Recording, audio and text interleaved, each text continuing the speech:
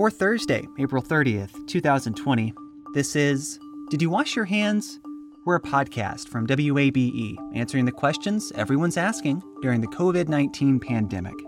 I'm health reporter Sam Whitehead. Today, when it comes to telling future generations about the coronavirus pandemic, some historians want to make sure the stories and experiences of everyday people are front and center. Museums are interested in their stories because people's behavior coming out of this is what's going to change the society.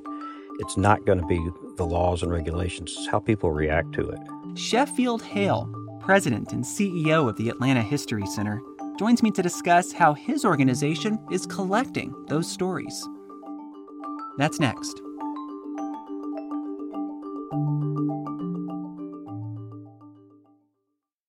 You love free. And at Ameris Bank, so do we. That's why we're proud to offer worry-free, hassle-free Ameris Bank free checking. Manage your money your way with convenient access to digital, mobile, and telephone banking, all with no monthly service fee or minimum balance requirements. At Ameris Bank, we're with you. For more information or to open an account, visit our local bankers in person or online at amerisbank.com/free checking. Other fees such as overdraft fees may apply. Ameris Bank, member FDIC, equal housing lender. Hi, it's Terry Gross, the host of Fresh Air. We bring you in-depth, long-form interviews with actors, directors, musicians, authors, journalists, and more. Listen to our Peabody Award-winning Fresh Air podcast from WHYY and NPR. Support for WABE's local coverage on maternal health and mortality comes from Georgia Health Initiative, whose mission is to inspire and promote collective action that advances health equity for all Georgians. Learn more at georgiahealthinitiative.org. How do you know when you're living through history? It certainly feels like a strange and novel time, but will future generations see it that way? Well, the folks at the Atlanta History Center feel pretty certain that the historians of the future will be curious about life during these pandemic times. They want to make sure there's a body of stories, pictures, documents, and artifacts for those future historians to look through. That's the goal of their project, Corona Collective. Sheffield Hale is president and CEO of the Atlanta History Center, and he joins me now for more. Sheffield, thanks for taking the time to talk with me. Sure, I'm excited to be here with you. We are talking today because the Atlanta History Center has launched this project to try to document this very strange time that we're all going through, called Corona Collective. Talk to me a little bit about the project and where the idea came from. 9/11 was probably one of the first times we started seeing people do this, and museums collecting in real time, because museums had traditionally have come after the fact, and it was sort of not deemed to be, how would we know what would be an item of interest in 30 or 40 years, in the moment? Well, sort of that's the point, is to collect now so that in 30 or 40 years they'll have what they need and they can decide what's important. You mentioned 9/11 as being one of these events that seemed big enough at the time that museums started doing this. That makes me wonder about what makes a moment kind of rise to meet that threshold of something that we think people in the future might want to look back on. What is that kind of threshold, and how did you and the folks at the History Center know when it had been met here? Anytime you have an event that causes people to change their behavior in a radical way, it becomes an opportunity to find out, how people react. There's going to be a lot of behavior change that comes out of this, just like there was out of 9/11. Why is that? What happened at the time? How did people feel? And then what is the long-term impact of that? And this is a perfect time to do it because people are at home, they're sequestered, they have the time to think. It's one of those moments, it sort of seems clear. On the other side of that, there are many, many things that are probably more mundane that happen every day that in 100 years I wish they had information for them. So you can't do it all, but you can try to guess the best you can as to what you think some future generation might be interested in. And talk to me about how this project has been going so far. Have you been receiving a lot of submissions, and what have those submissions been like? They're all over the board. We've got over 120 people have sent in separate submissions, of probably 300 total different submissions so far. It's everything from some of the most poignant stories of people having to talk to their parents, both of whom died remotely before they died, and what that experience was like, We have submissions from high school students that talk about their experience being in quarantine and how irritating it is to be with their parents. It's all of the above. And then we get the opportunity to get three-dimensional materials once they come out of quarantine. And I assume we'll get some Purell and some masks. And I suspect this year we'll see a lot of social distancing Christmas cards, for example. That seems like the kind of item that in a normal time, a Christmas card maybe seems so mundane, but you're of the opinion that in this very different time that we're in, maybe it's not. Right. And what we just don't know what behavioral change is going to, people may be making fun of the situation, or other people will be, dramatically changed. They've had deaths. And so anything from a Christmas card reflecting how a family dealt with it at the time, to collection of Zoom church services. All these things will be interesting and relevant, and particularly in 100 years when somebody looks back and says, oh, now I see how this aspect of society began to change. Maybe that was one of the impetuses of X, Y, or Z. As this project goes on, is there any kind of determination made about whether to accept certain items or not? And how are those decisions made? We have a committee that is in charge of accepting collections, and it has to get through the committee. Now, in this case, criteria will be broader, and they will have to redefine what their criteria are, because the whole point of this is that we don't necessarily know what we should take. Obviously, there's a limit in terms of the amount that we can take, and so that might be but we have a lot of room right now in storage, and I think we're going to err on over-collecting as opposed to under-collecting, because we just don't know. It's, collecting in the present's like trying to predict the future. You can't do it because you don't know what's going to be relevant.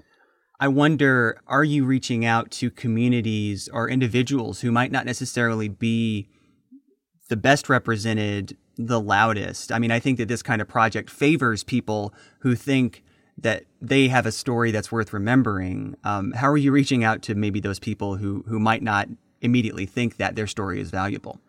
Sure. We have a neighborhood initiative, for example, in Atlanta, where we do exactly that. It's where we reach out to groups and neighborhoods and try to get them to think about what's relevant to them, as opposed to just waiting for somebody to send something in over the transom. You do have to solicit, say, in areas that are traditionally underrepresented in your museum, who would have incredibly poignant stories that you want to capture. And then you also rely on people in those communities to reach out to other people in those communities about stories that they know about. It's not scientific. It's different from a lot of ways. Museums used to like to sit around and wait for people to send something in, or maybe buy something at auction if they had the funds. This is something new for museums to collect in the moment. And so we're flexing our muscle and trying to figure out how to do it. This isn't the first time that we have had a pandemic. There's been a lot of attention paid to the 1918 Spanish flu pandemic. What kind of record do we have of that? And does the kind of record we have of that worldwide event change how y'all are thinking about collecting things now?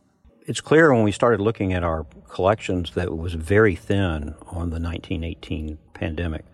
Now, our institution wasn't founded until 1926, and that may account for part of that. But it's also that people at the time didn't view current events as necessarily worth collecting. They were thinking back to the Revolution or to the Civil War or to the founding of the city of Atlanta. And so something that happened in 1918 just, wouldn't necessarily have risen to the top. It's also, a lot of people were trying to forget that event at that time and move on. And so you have a lot of that. And then, of course, you have the issue there. They probably destroyed a lot of the items from the flu period because of fear of contamination. It's interesting you mentioned that maybe 100 years or so ago, people weren't so interested in collecting their own stories. They maybe didn't think their stories were important. I wonder what you think about our current time, where it certainly seems like social media has maybe changed the paradigm when it comes to people feeling their own stories are worth sharing and valuable. Does people's comfort with sharing stuff about themselves on social media platforms change the kind of work that y'all are doing and how you do it? It does. I mean, one of the issues going to be in 100 years is there going to be a whole lot of information theoretically. And who knows what's going to happen to all the Facebook posts in 100 years. They will provide an additional record that could be quite extensive. One of the benefits of what we're doing is we're actually going to be cataloging it for them now. And so they will have a pre-cataloged material, and then who knows what kind of information that people are oversharing on the internet will be available. So it should be a treasure trove. Really, if you think about it, the only thing that's a permanent record is a piece of paper that's printed out and put in a file. The internet is all subject to vanishing overnight. So there is something to be said for multiple layers of collecting because you just don't know what the future holds. I think maybe the general conception of what makes it into a museum is maybe a found object. If you're asking people to collect their stories in the moment for quote unquote history in the future, does that kind of awareness that maybe people are creating history or writing down the record at the time change the kind of stories and items that you're going to get? Well, I think it can. I mean, think the closest thing in the past has been, if you think about it, of a time capsule. So you will get some of that kind of intentionality from people saying, oh, well, what I want to be remembered for is this. The other piece that I think is valuable is for people to stop and say, wow, what is going on now? And think about their lives and how it might have changed and reflect on that in the moment.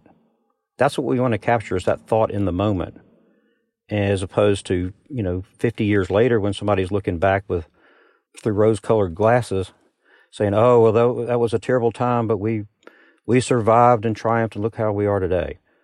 Well, maybe that's not what they were thinking about at the time. So it's all good, and then historians have to sort through the motivations, the validity. We're going to have plenty of things for them to sink their teeth into. What responsibility do you feel to history, to the people submitting this work, to make sure that you're kind of a fair arbiter of this time that we're going through? Because, the committee that y'all have to kind of sort through and decide what to keep and what to not keep, that's a lot of power to have. It is, but it's why we're here, is to have some sort of way of discerning this from that. Like, I think we're going to be over collecting at this point. I think that's good. I think we're going to have to learn how to over collect and how to not judge every item, because we do not know what is going to be that wonderful gem in the future that will really help explain this age, because we're part of it ourselves. And that's the beauty of it. And I think that, in terms of reaching out to people who've underrepresented in museums, this is their time. Museums are interested in their stories. It's not just the stories of the people in the government or the people in power. It's everybody's story, because people's behavior coming out of this is what's going to change the society. It's not going to be the laws and regulations. It's how people react to it. That is how this economy will, be changed. That's how the social mores will change. It'll be by individual people and how they react. Yeah, and it's I don't know. It just seems also like such a challenging job, because how do we know what this will look like in the future, right? It's like, how do you create history in the moment?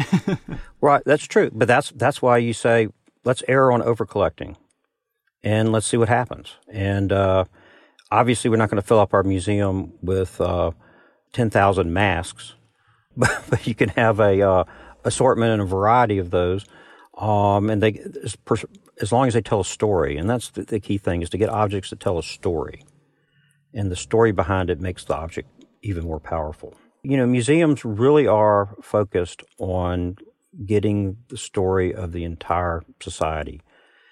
That's what's so great about the internet. Facebook has trained a lot of people to collect and to be historians in some sense.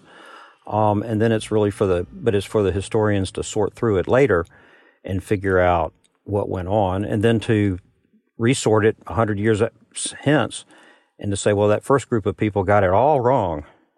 So who knows in the future? We're just doing our part. Other museums around the country are doing the same thing. And it's also given people an opportunity to participate in history and understand how they're a part of history. And hopefully that will cause them to have more interest in history and understand it's not about somebody else, it's about them, and it's about today. Sheffield Hale is president and CEO of the Atlanta History Center. Did You Wash Your Hands is a production of 90.1 WABE Atlanta, where ATL meets NPR. You can reach us with questions, comments, or controversy at washyourhands@wabe.org. You can find me on Twitter. I'm at @SClaudeWhitehead. You can find all our episodes in your favorite podcast app, where you can also leave us a rating and a review. And you can find more stories on the coronavirus pandemic at wabe.org/coronavirus. If you haven't recently, now might be a good time to go wash your hands. I'm Sam Whitehead. Thanks for listening.